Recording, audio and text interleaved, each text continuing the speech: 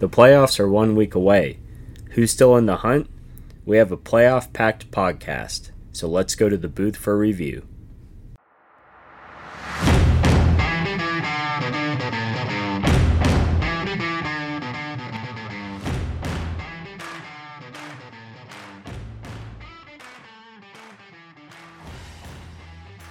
Welcome to the Challenge Flag podcast, where we put your fantasy season under review.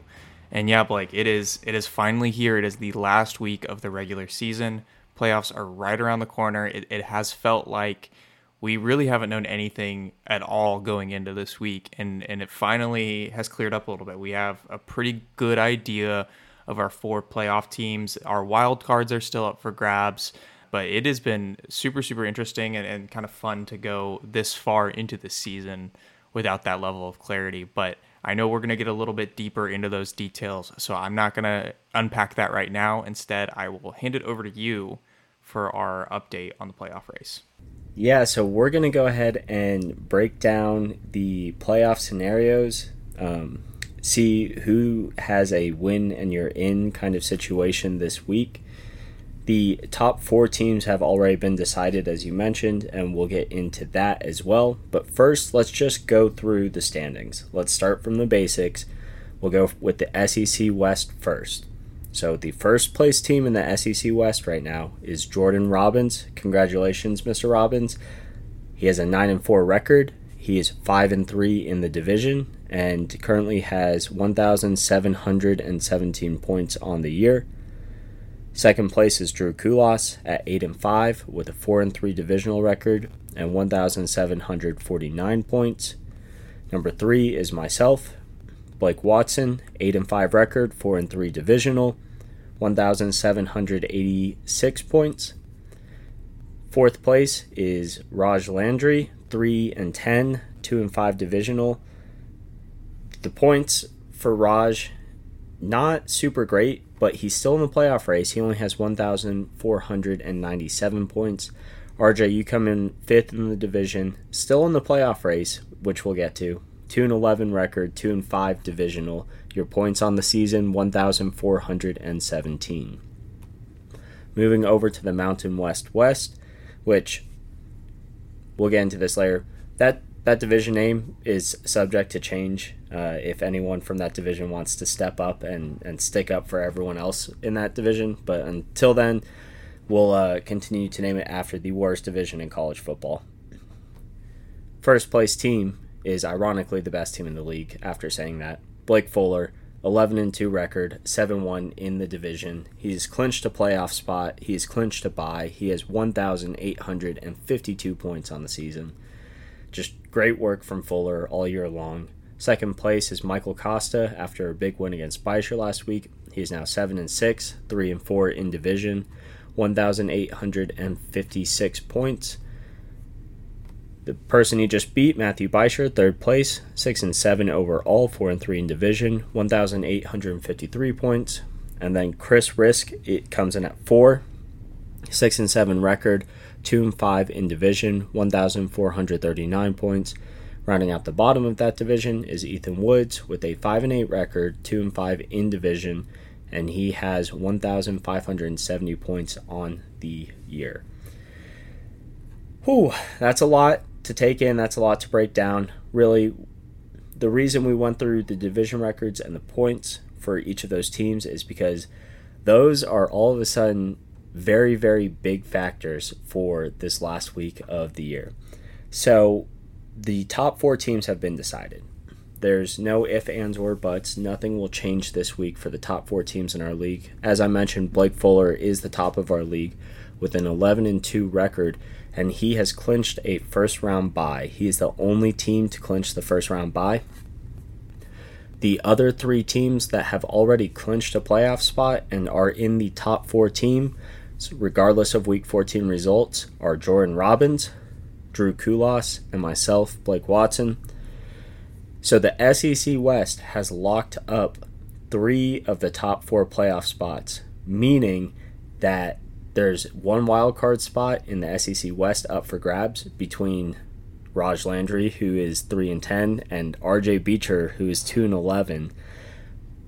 And there's one wild card spot in the Mountain West, which is going to be decided between Michael Costa, who is 7-6, and Matthew Beischer, who is 6-7.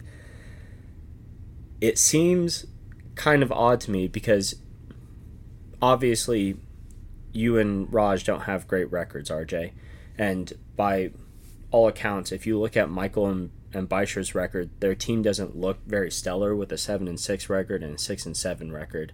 It's obviously better than 3-10 and 2-11. But what's wild is that these two teams are fighting for a playoff spot, and they're the top two scoring teams in the league for the entire season. Both of them have over 1,850 points, while you and Raj are fighting for the exact same kind of playoff spot. I mean, for all intents and purposes, you're both going to be seated very similarly, and neither of you has broken 1,500 points on the season. That's 350 less than the two teams in the other division. So looking at that, there's obviously one way you can look at it where you can say, well, that might not be fair. You know, these teams have clearly been better than you and Raj, no offense, but it's the truth. And yet they're in the exact same position that you guys are in week 14. How would you assess that situation? Do you think it's kind of fair, and do you think it makes the league better, or do you think it makes the league worse? This is such an interesting year to pilot this approach on, because you have like a nice dichotomy of it being a really, really good thing and also it showing why it may not be a good thing.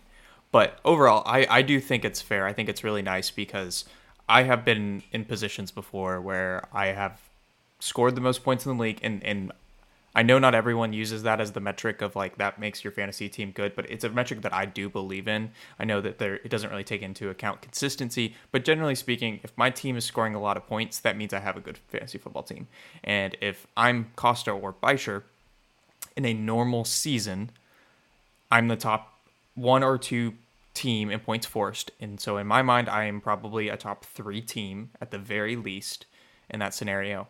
Well, in a normal season, they would be eliminated. Today, they'd have nothing to play for this week. You know, no wild card spot. All they're doing is like, all right, well, I guess I'm winning the losers bracket. And this different style of introducing wildcard teams has given them life. It has given these two guys who own really good points forced, who have probably a top 3 team in the league, a chance to make the playoffs. Fortunately, both of them can't make it. But for one of those guys, it's a game changer for them. It has given them new life. And on the other side of things, I mean, say what you want. I don't think I deserve to be in the playoffs. I objectively think my team is terrible and the worst in the league. I don't know why you people pretend to listen to me when it comes to fantasy football. I'm better off auto drafting is what I'm learning. But it still is kind of fun that you can kind of have almost that like Cinderella team mindset, like in the NCAA tournament, where I could go in a scenario where I make it, which I won't. There's just no way. We'll get into that in a second. I don't think there's a shot that I make it. But let's say that I went in with the worst points scored in the league, and I go and I take on Drew and knock off Drew in the first round. That'd be really crazy. It, of course, would be probably infuriating to Drew, but it is kind of fun, just that chaos that, you know, you could have someone who's been kind of down and out this entire year and going in and making a really big upset. I wouldn't expect it to be like this every year. I don't think we're going to end up having 3 teams in one division every year, but sometimes that's just how it works out, and a bad team might squeak in, but more often than not, they're just going to get knocked out in the first wild card round, and they're still subject to the punishment, so it's not like they're missing out on anything. Their points still contribute to that scoring system just as they always would have. It would just be that they got to play a wild card game and had a shot to go further in the playoffs. So overall, I think it's a good system for the league. Definitely keeps things competitive, introduces hope to guys who ordinarily would just be eliminated at this point. That's a very interesting way of looking at it, and definitely it's kind of opposite of the way that I was framing it when I was giving you that question. But the most important thing I think you bring up is that, yeah, Michael and Beischer both have the highest score points in the league, and they're both fighting for a wild card spot, like you and Raj, who are two of the bottom end teams in our league. But as you said, they'd be out if this playoff format didn't exist. There would be a 0% chance that they could play for anything. So that is an excellent point.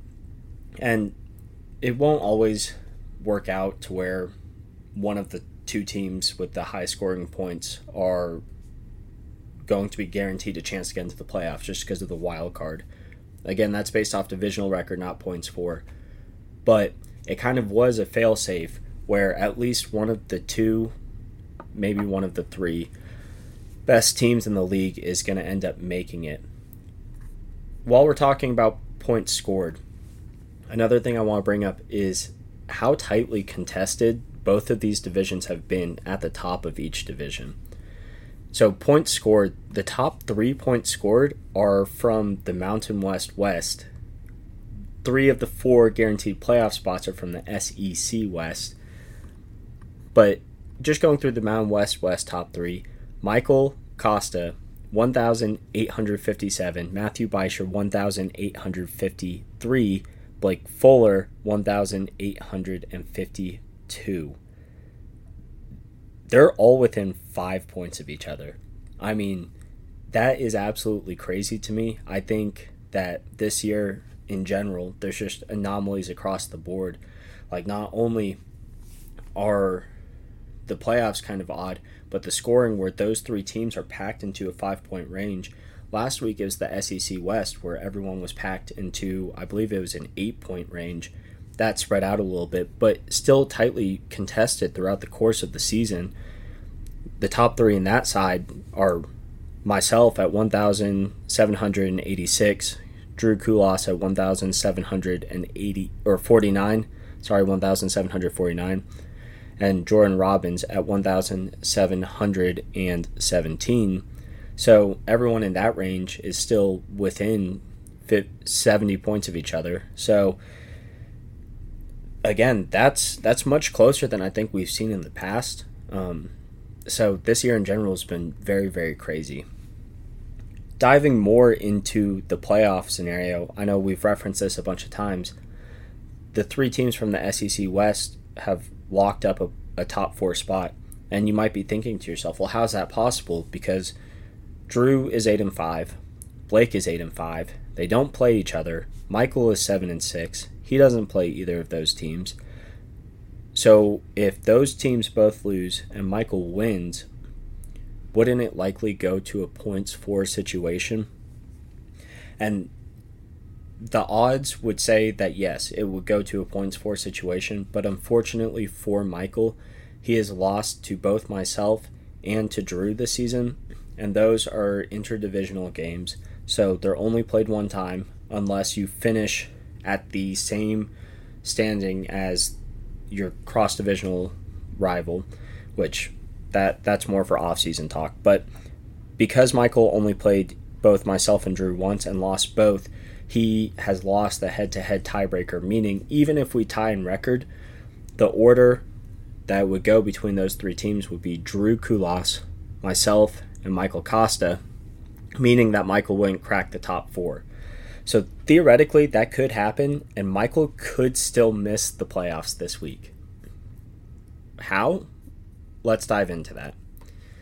So we'll go through the Mountain West first and how the playoff situation is going to shake up for the teams still in the race. The first team is Michael Costa. Michael only has one path to the playoffs. That's it. It really comes down to his divisional record, which between him and Beischer, Michael has a 3-4 divisional record. Matthew Beischer has a 4-3 divisional record, and the 2 split games this year where Michael lost the first game to Matt and won the second. So it's going to come down to a points for situation as long as the divisional records are tied up at the end of week 14. Michael trailing in a game, naturally he has to beat his divisional opponent Chris Risk this week, and Beischer has to lose to his divisional opponent Ethan Woods. That would tie them in divisional record. Michael currently has a 3.44 point lead on the season to Matthew Beischer. So if they tie in divisional record, he needs to maintain that points advantage this week, meaning he's kind of playing two games. He's playing against Chris Risk. He is also playing against Matthew Beischer, because 3.44, that's not a lot of points. That's kind of like going into a week tied up 0-0. So Michael has two opponents this week. So to review the scenario, for Michael to get in, he has to beat Chris Risk. Matthew Beischer has to lose to Ethan Woods. And Michael cannot be outscored by Matthew Beischer by more than 3.44 points. The other team in the Mountain West is Matthew Beischer.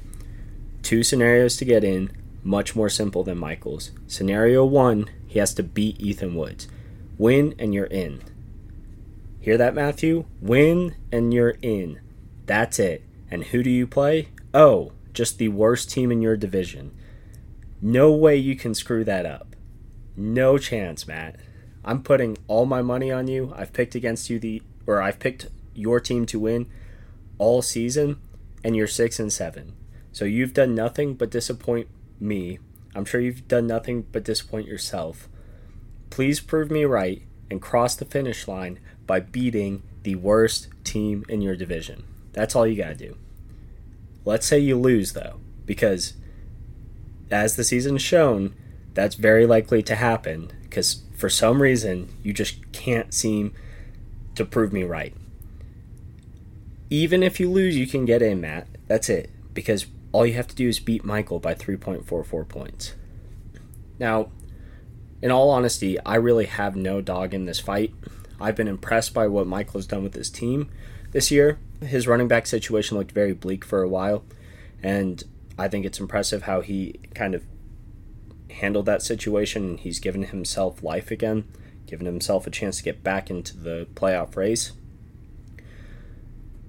But between these two, if I had to put my money on someone, I think it's Matt, just because his situation to get into the playoffs is so much easier than Michael's is.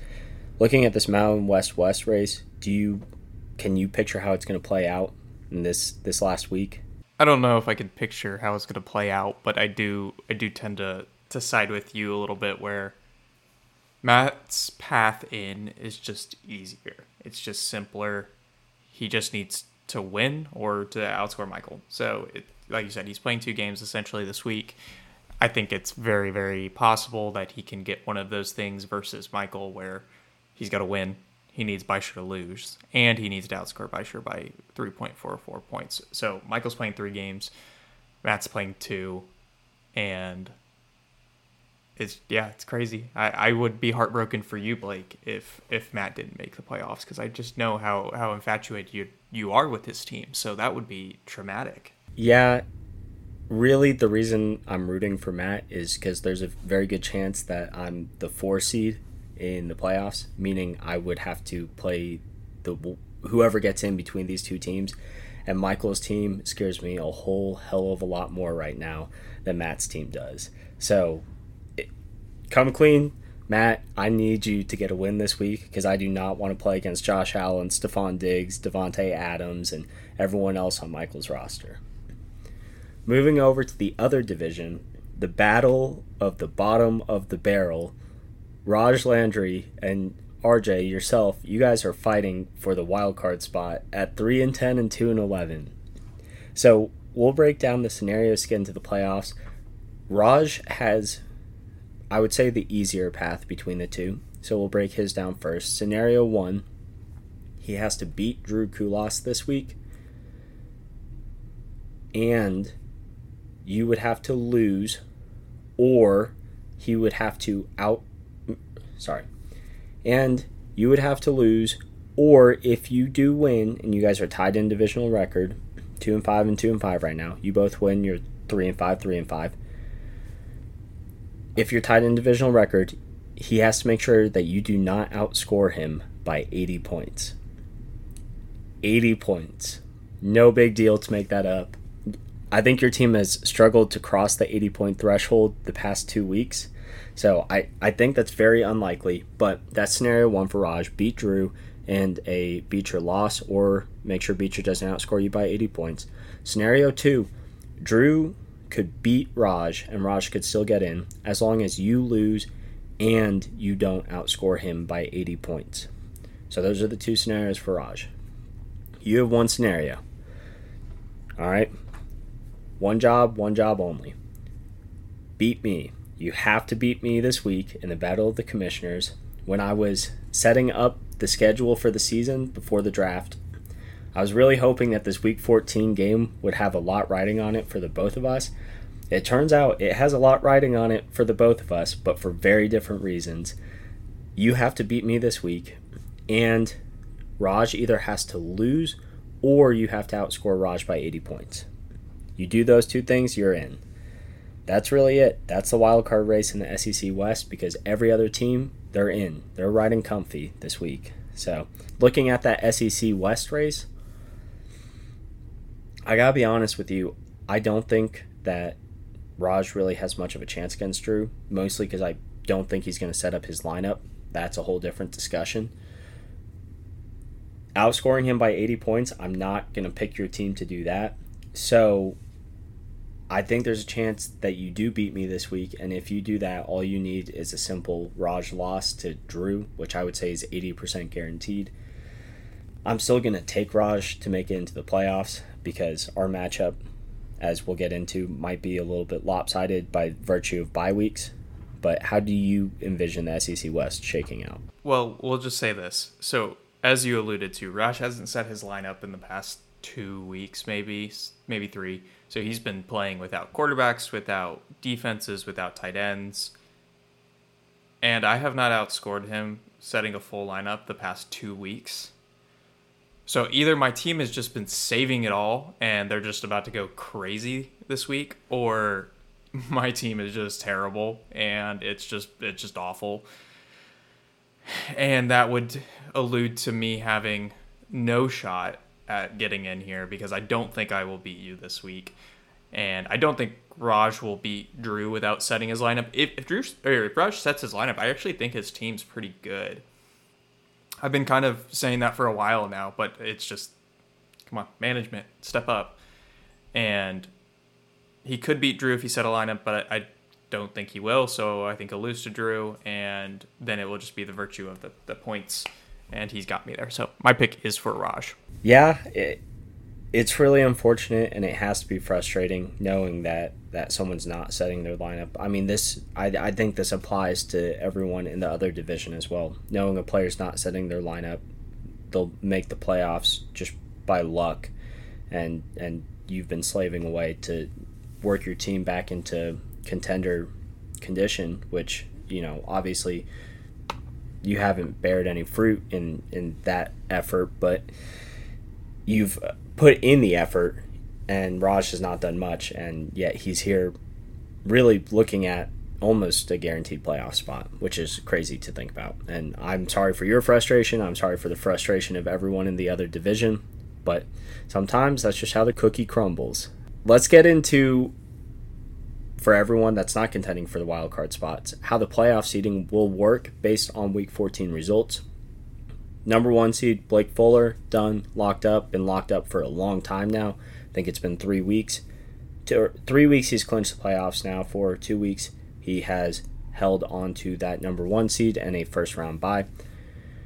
As we mentioned, the top 4 teams regardless will be Fuller, Robbins, Kulas, and Watson. The other bye has not been clinched. So right now Jordan is in the driver's seat for that second bye spot. Win and you get the bye. That's all you have to do, Jordan. If you win this week in your matchup against, ironically, Blake Fuller, then you will have a bye in the first round of the playoffs. If you lose, the odds of you having a bye are honestly slim to none. Because if you lose and either Drew or myself wins, you have split games with Drew and me this year. So Jordan is 1-1 against Kulas, 1-1 against Watson. That would mean that bye spot would go to points 4. If both Drew and I win, it'll be a points 4 between the 3 teams. If either Drew or I win, it will be a points 4 between Jordan and whoever the winner is. Now, again, let's revisit the points 4 in the SEC West. I'm currently leading between those three teams at 1,786. Drew is about 37 behind at 1,749. Jordan is at the bottom of that standing. He's about 69 points behind myself leading, and he is about 32 points behind Drew, who's in second place, meaning that we all three go. I'm likely to have the bye. If just Drew wins and Jordan loses, Drew will likely have the bye, and Jordan will have the 3 seed. I will have the 4 seed. If Jordan wins or all three of us lose, Jordan will be the 2 seed with the bye.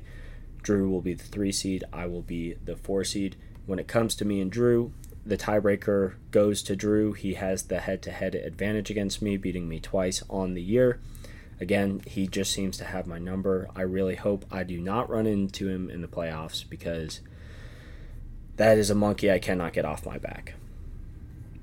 So the playoff standings, if standings were to hold water through Week 14, which is possible given the matchups, the byes would go to Fuller and Jordan.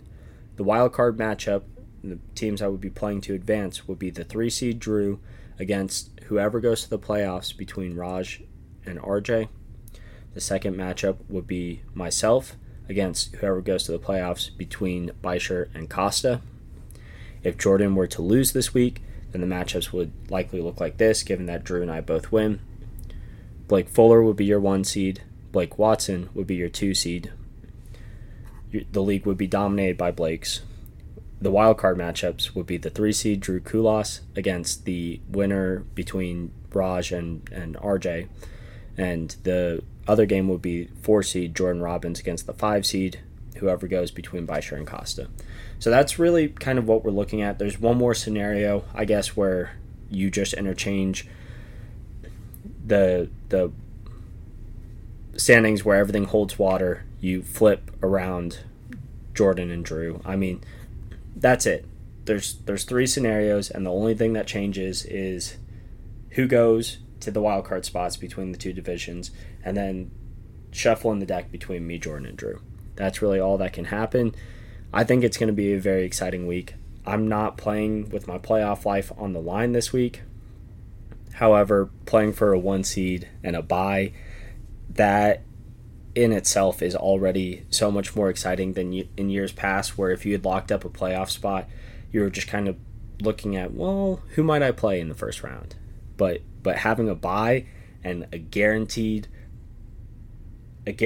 exit from the punishment pool and a guaranteed advancement into the semifinals, that is a big deal. That is something that I feel is really worth playing for, and it really makes the rest of the season much more exciting than if I had clinched this last week and was just sitting around, didn't really care who played in my lineup, which I think would behoove you, RJ. But overall, we are excited about the format that we have currently, but we're open to feedback. So if any of you out there have feedback about how you feel about league standings or about the playoff system, please let us know. RJ, again, I'll get your feedback one more time. Going into Week 14, do you feel like this new playoff system has accomplished what we set out to have it accomplish? I think it has. Our goal was to make divisions a thing, to introduce rivalries, to add a little bit more excitement. I think it's done all of those things. I think it's added a lot more weight to the games I play against you, Drew, Jordan, Raj, and those are all more meaningful. And especially going through this process of taking notes on the playoffs and stuff like that, I'm going to be even more observant of it next year, because those head-to-head tiebreakers are so critical for your division, that I think even it'll just continue to build like good rivalries do. So I think it has far and away accomplished what we had hoped it would. And I am a big fan of the system. And I'm not just saying that because it has given me life. I truly don't think I will be representing the SEC in the wild card spot. I think it will be Raj, but that's okay.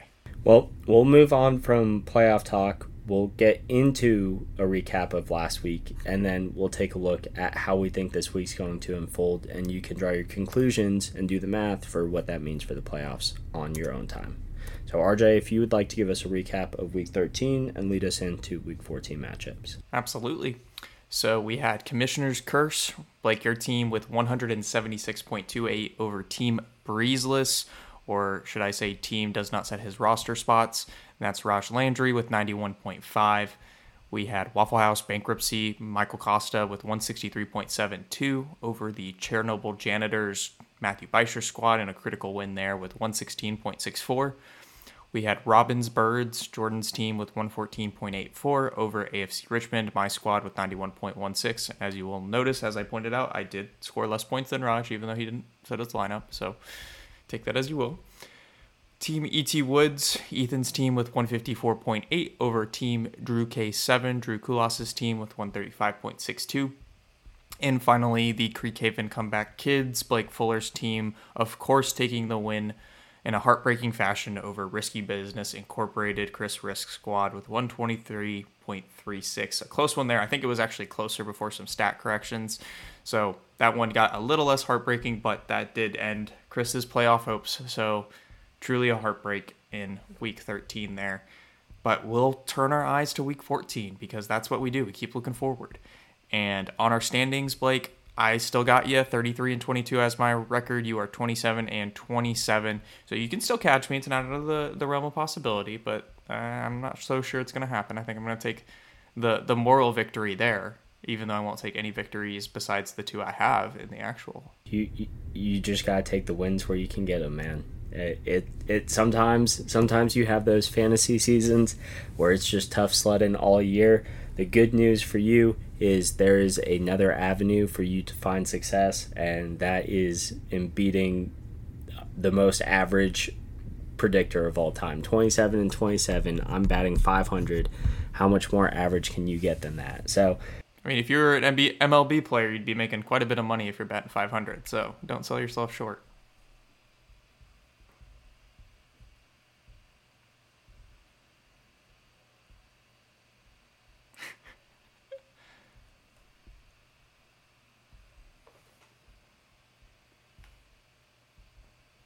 Oh, thank you, sir. Thank you, sir. Well, it's only fitting, though, that with our matchups for this week, we start with the Battle of the Commissioners. My team, AFC Richmond, against your team, Commissioner's Curse. I will start with my team first and then jump over to yours. At quarterback, we've got Mr. Infamous himself, Deshaun Watson, against Jalen Hurts. At the running back spots, and you alluded to this earlier with the bye week drama I've got Latavius Murray and Gus Edwards, which is just so good, against Austin Eckler and Damian Pierce. It's laughably bad, laughably lopsided on that one.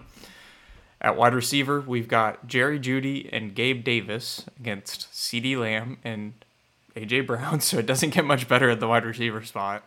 Tight end, we've got T.J. Hawkinson against Tyler Higbee. I think I got you there.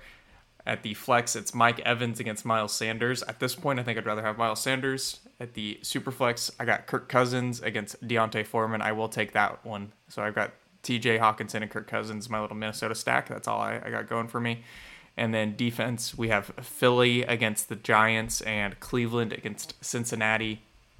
Bench-wise, the only options I have on my bench right now are Russell Wilson, who will likely be dropped in the coming moments, and Joshua Palmer, because Rondale Moore and Mike Williams are both in my IR spots and could return this week. So there is a possibility there's some shakeup in my lineup there. It won't be Mr. Unlimited going in. That for sure will not be happening. Blake, on your side, you've got Rachaad White, and that is it because Courtland Sutton is likely not going to play. Lazard's on bye, Michael Pittman's on bye, and Aaron Rodgers is on bye. So I'm not going to unpack this one too heavily. I think it's very, very clear to anyone with a brain that I'm picking you, as I think you should also pick you, because if you're starting Latavius Murray and Gus Edwards, it just ain't it. It just ain't your week, and that's the scenario we're in. So unfortunately, I played all my cards hoping that it wouldn't come to this, and it came to this. This was the week I needed to win. So here we are, and I'm going to take my L and politely look forward to not shaving my legs, although they would be nice and silky smooth. Man, I really feel bad for you, as I have conceded in our prediction race. I'll throw you a bone here. I'll take you to win this week. Hopefully it pushes you over the edge and gets you into the playoffs. Hopefully you win your first round playoff game, and then we have a rematch in the semifinals where I can exact my revenge. Although, if you go to the semifinals, it's a guaranteed game against Blake Fuller. So I guess we'll meet again in the finals, my friend. We'll meet again in the finals, where hopefully that's where we can play it out one more time on the big screen, and I'll come away with the win. I'll pick myself in that championship game. Break the curse once and for all. We can't lose to the curse if we're both in the finals. That would be ideal. That would be so great to have two commissioners in the finals just to break the curse. I'd have to find a new team name, but 100% worth it. We'd probably tie. we probably would. Even in the decimal system that we play in now, where fantasy football has evolved past whole points, we would find a way to tie, and we're not cutting that trophy in half, so I guess neither of us gets it. Chris, you'll get to hold on to it for one more year if that happens. The next matchup is the Chernobyl Janitors Matthew Beischer against Team E.T. Woods. That's Ethan Woods' team. If you did not pick up on that, I'll go through Matt's players first, Ethan's players second. At quarterback, we have Tua Tagovailoa versus Tom Brady. The running back matchup is Saquon Barkley and Ramondre Stevenson against Christian McCaffrey. And currently, David Montgomery's in there, but seeing as he's on bye, I imagine that it's probably going to be a struggle for Ethan with DJ Dallas, which that doesn't bode well for Michael. I have to be honest with you. If I'm Michael and I'm looking at that, I am very upset that Ethan doesn't have any running backs. Maybe I would have thought to have traded him a running back before the trade deadline as a last-second Hail Mary, but then again, maybe Michael had not unpacked the playoff situation by that point. The wide receiver matchup, you have T. Higgins and Christian Kirk for Matthew against Jamar Chase and Amari Cooper for Ethan Woods. I think that's a very interesting matchup at that position. You have Travis Kelce for Matthew against Greg Dulcich for Ethan, another mismatch. The flex positions for Matt are Garrett Wilson and Kendall Pickett against DK Metcalf and Mike White. The battle of the backup quarterbacks from the start of this year. Matt is starting the Ravens defense against Kenny Pickett and the Pittsburgh Steelers, which is very interesting strategy on Matt's part. And Ethan currently has no defense in his lineup. So he has Washington Commanders, who are playing against air. The bench options for Matthew are Raheem Mostert, Jeff Wilson, and Zonovan Knight. So all the running backs that Ethan could possibly use, Matthew is already rostering them. He also has Pat Freiermuth on his bench. The bench options for Ethan, as it sits today, DJ Dallas, Tyler Boyd, Jacoby Myers, and Brandon Ayuk. Looking at this matchup, you got one complete roster full of studs against an incomplete roster full of decent players. Give me Matthew Beischer to win. Unfortunately, Michael, I think that means that you will not make the playoffs. Matthew, I think you have a really good chance here. Don't screw it up, man. Don't screw it up. RJ, who do you have? I'm not going to overcomplicate things on this one. I'm also going to take Matthew Beischer here. To your point, he's got a complete roster. I think he could explore not starting Kenny Pickett, but I understand why he is, I guess, kind of. But I just want to hype up Garrett Wilson a little bit. That's all I'm going to do with this remaining time. With Mike White playing, he is balling out. He's got 26.4 and 24.2 points. So he's only projected for 10 down in the flex spot, but he has been so good when Zach Wilson's not the quarterback. So, like, that's such a, in my mind, it looks lopsided. It looks like DK Metcalf's the better flex there, but I don't think it is. I think Garrett Wilson is with Mike White slinging the ball. So, I am definitely taking Matt there. I'm not going to oversaturate that one. I have to agree with you there. This is interesting. I just have to ask. Garrett Wilson, obviously, he's been balling out. On Ethan's bench, you got another player who's been balling out and is sitting on the bench, Brandon Ayuk. If that were the matchup, would you almost lean back towards Ethan with Brandon Ayuk versus Garrett Wilson? Do you think it makes it more even, or you think Garrett Wilson's this is it, he's arrived? Well, Ayuk is interesting because he he's been pretty consistent, but with Brock Purdy being the quarterback there, I'm less confident in Ayuk. And last week he only scored 9.6 points, and then it was 11, it was 16, 12. He's had a couple of nice games, but I'm not so sure that his best days are ahead of him with Brock Purdy throwing the football versus DK Metcalf as the flex there. I mean, DK's been so good this year. He really has. He's been a steal for his value, and he's, I think, just more reliable at this point. And I don't think I'd bench Coop or definitely not Jamar Chase. So I think you're kind of locked into those three. I know you could make the argument for benching Coop with how bad Deshaun Watson looked last week, but I mean, the dude hasn't played football in 2 years, so I think there is an argument to say the rest was expected. I think we talked about that a little bit last week. So maybe he puts it back together this week. I think Coop's got the higher upside than Ayuk with Brock Purdy, so I think he probably sticks with those three he's got in there right now. All right, let's look at our next matchup. This one is a big one for Mr. Jordan Robbins, who could lock up a first-round bye, but he has to go up against Blake Fuller. So looking at the roster, starting with Jordan, then going to Blake, we've got Joe Burrow against Patrick Mahomes, Isaiah Pacheco against Derrick Henry, Samaje Perine against James Cook, Juju Smith-Schuster against Deebo Samuel, Justin Jefferson against Amon-Ra St. Brown. We currently do not have a tight end slotted there, but it looks like it will be Evan Ingram there against Dalton Schultz. We've got Adam Thielen in the flex against Jalen Waddle, Daniel Jones at the superflex against DeAndre Hopkins, Seattle against Carolina, against Dallas, against Houston. Bench-wise, Jordan's got Ryan Tannehill he could turn to. He's got Joe Mixon, who could be out of concussion protocol. I would almost bet that he would be. Devin Singletary, George Pickens, and then, of course, the aforementioned Evan Ingram. Fuller has Trevor Lawrence. He's got Kenneth Walker, who's banged up there, Curtis Samuel, Jamal Williams, and Gerald Everett. So this one, I unfortunately don't think I like Jordan's chances of getting that first-round bye.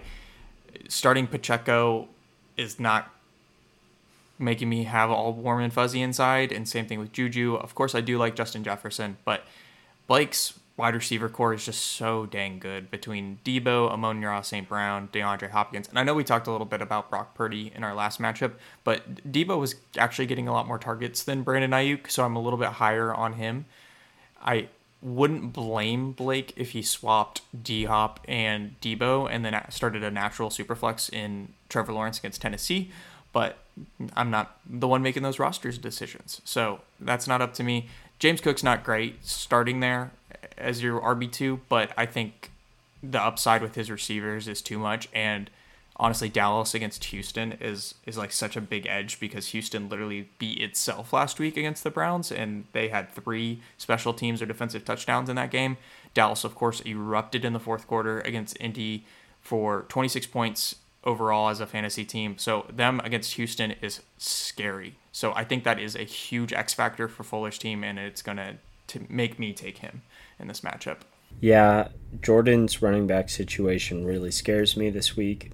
Not only do you have Isaiah Pacheco, who, some weeks he looks great, and some weeks he doesn't do anything for you. But he has Samaje Perine, who's been excellent in the absence of Joe Mixon.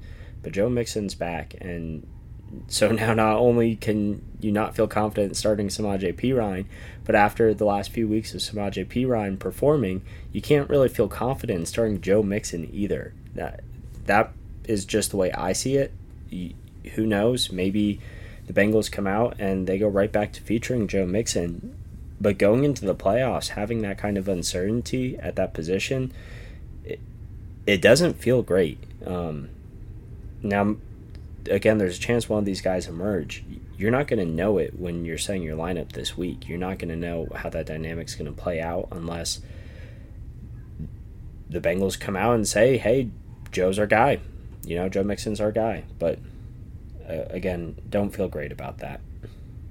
Same for Juju Smith-Schuster against Denver. I don't feel excellent about that matchup at all. Juju has the ability to put up 30-plus point games, and I think that's why Jordan made the move for him in a last-second trade away Leonard Fournette to get Juju Smith-Schuster, which I think is a probably good move on Jordan's part. I think it was, he had to do it before the trade deadline. If the trade deadline had been able to get pushed back a week, it would have been better. Having Lenny Fournette this week would make me feel a lot more comfortable in Jordan's lineup, but Blake's got too much firepower. Like you said, at the receiver position, it's just stupid. I mean, it's tough to look at his lineup knowing that you passed on every single one of these guys in the draft, because these are all drafted players for Fuller, and I'm gotta hand it to him. Blake's got a great team, and I'm gonna pick him to win this week. The next matchup, very big for one team, could have been very big for the other team in this matchup if they had not suffered a heartbreaking loss last week. We have Risky Business Inc., Chris Risk, who's now eliminated from the playoffs, against Waffle House Bankruptcy and Michael Costa, who is fighting and scrapping for his playoff life with what I think is, if not the best, the second best team in the league. I'll go through Chris's players first, Michael's players second. Justin Herbert is up against Josh Allen, battle of the two young studs. At the running back position, you have DeAndre Swift and James Conner against Travis Etienne and Tony Pollard. It's interesting because all four of those running backs have kind of been roller coaster players this year.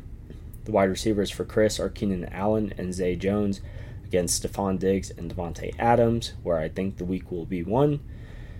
The tight end position is George Kittle against Noah Fant. Currently, Michael starting Noah Fant, picking him up this week. At the flex positions, Chris is starting Jamal Williams, DeAndre Swift's backup, who's Chris's RB1 this week, and Kareem Hunt at the super flex. Michael is starting Ezekiel Elliott at the flex and Derek Carr at the super flex. Defenses, Chris has the 49ers against the Tampa Bay Buccaneers. Michael has the Las Vegas Raiders against the Los Angeles Rams, both great matchups against former Giants in the league. The bench options for Chris, Brandon Cooks, Darius Slayton, Donovan Peoples-Jones, and that's it. For Michael, Leonard Fournette, Marquise Brown, Noah Fant, who is on his bench but will be plugged into his tight end spot, and same with the Raiders defense. So this game's really interesting. There's really only 3 players in both of these lineups that I look at, and I'm like, you know what? I feel confident in that guy this week. That's Josh Allen, Stephon Diggs, Devontae Adams. Every single other player name that I'm looking at on the screen, I don't know if they're going to go for 20 points. I don't know if they're going to go for 2 points. This one, I think if there is going to be a big upset this week that I genuinely believe in, I think this is the game where Chris could do it, just because all of these players are so all over the place. And if Josh Allen and Stephon Diggs were for some reason to not perform against the New York Jets, Chris has a chance. But give me Michael this week. I don't have much more breakdown on this just because I feel so unconfident about picking either team. I'm also going to pick Michael in this one, and all I really want to talk about here is the strategy of starting both Tony Pollard and Ezekiel Elliott. And one thing that I think is interesting is that Tony Pollard is actually the number 9 running back in PPR scoring, which is outstanding for him.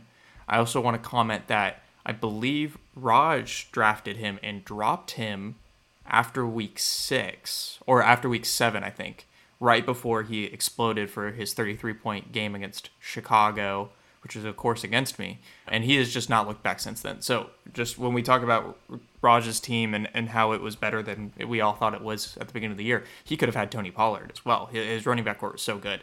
But I like the strategy of starting both Tony and Zeke here. I don't know if Michael is going to continue with that, but I really think Dallas is going to dominate this game against Houston. Houston's a terrible, terrible football team. Their running defense is terrible. I really think there is an avenue for both Zeke and Tony having at least 1 touchdown each. Zeke has been a stud the last few weeks. He's 18, 16, 17, 17, 15. So like much more of the RB2 we thought he was going to be than where he started the year. I think I like that strategy. I think there is a good amount of upside there on top of the receivers like you mentioned. So give me Michael in this one. I think this one's not too complicated in my mind.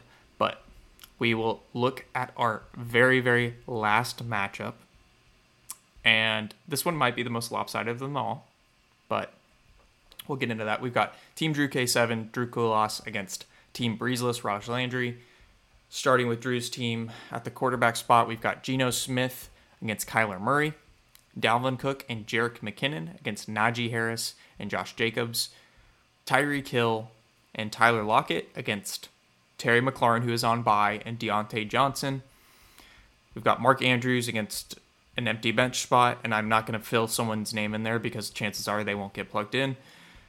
We've got Chris Godwin against Nick Chubb in the flex spot. We've got Tyler Huntley against Dak Prescott at the superflex spot. We've got the Buffalo defense against the Jets against an empty bench spot there. On Drew's bench, he's got Lamar, who is probably not going to play. That's why he's plugged in Tyler Huntley. We've got Alexander Mattison, Michael Carter, DJ Moore, and the Chiefs, who play Denver, who is actually a very interesting matchup there. I'm not sure if I like that one more than the Buffalo one, but Denver's terrible. Raj has Jared Goff. He's got Devonta Smith. He's got Foster Moreau, Caleb Otten, the Rams defense, and Tampa Bay's defense. So he does have options if he decides to check his sleeper app.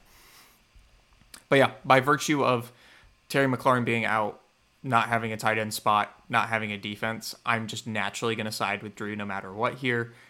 Overall, I've said it. I think Raj's team is pretty good if he would set his lineup. Josh Jacobs is awesome. Josh Jacobs is the number 2 running back in PPR. Like, you talk about competitive advantages there. It doesn't get more, like, that's what you're looking for. When Nick Chubb is your RB2, you've got a great fantasy team. You really do. And Najee's your flex. That's really, really good. I know the receivers are nothing to write home about, but I mean, Terry McLaurin's been fine. He's had his wide receiver 1 weeks, and Deontay Johnson is also a fine guy who will get you points. He's probably more of a flex option, so it's not super exciting, but the quarterbacks are good. It just kills me. Like, this team is not bad. It's really not bad. But until the lineup starts getting set consistently, I do think Drew's going to run away with this one. Yeah, I said it last week, and I'll say it again. I'm not going to lend any credence to this game. I'm not going to waste my time and anyone else's time breaking down a matchup when it doesn't matter, because ultimately it's not going to matter. The odds of winning when you're starting 3 to 4 less players than the other team, very slim. Give me Drew in this game, and that's it. So next week, we'll be talking to you guys about the fantasy playoffs. We'll be talking to you about the 2022 Professional Football League playoffs, and we'll be giving you updates starting the week after that about the consolation bracket and the consolation prize or punishment, depending on how you want to look at it and where you're sitting in the standings. So gear up, because this is the most exciting time of the year. The only other time I think that I'm as excited as I am during the playoffs is at draft season. But, you know, the curse still lives. There's a chance to break it. And RJ, if you can just find a way to sneak into the playoffs, it doubles our odds. So I'll be rooting for you this week. For everyone that's listening, good luck in your matchups. Good luck in the playoffs, and we will see you next week.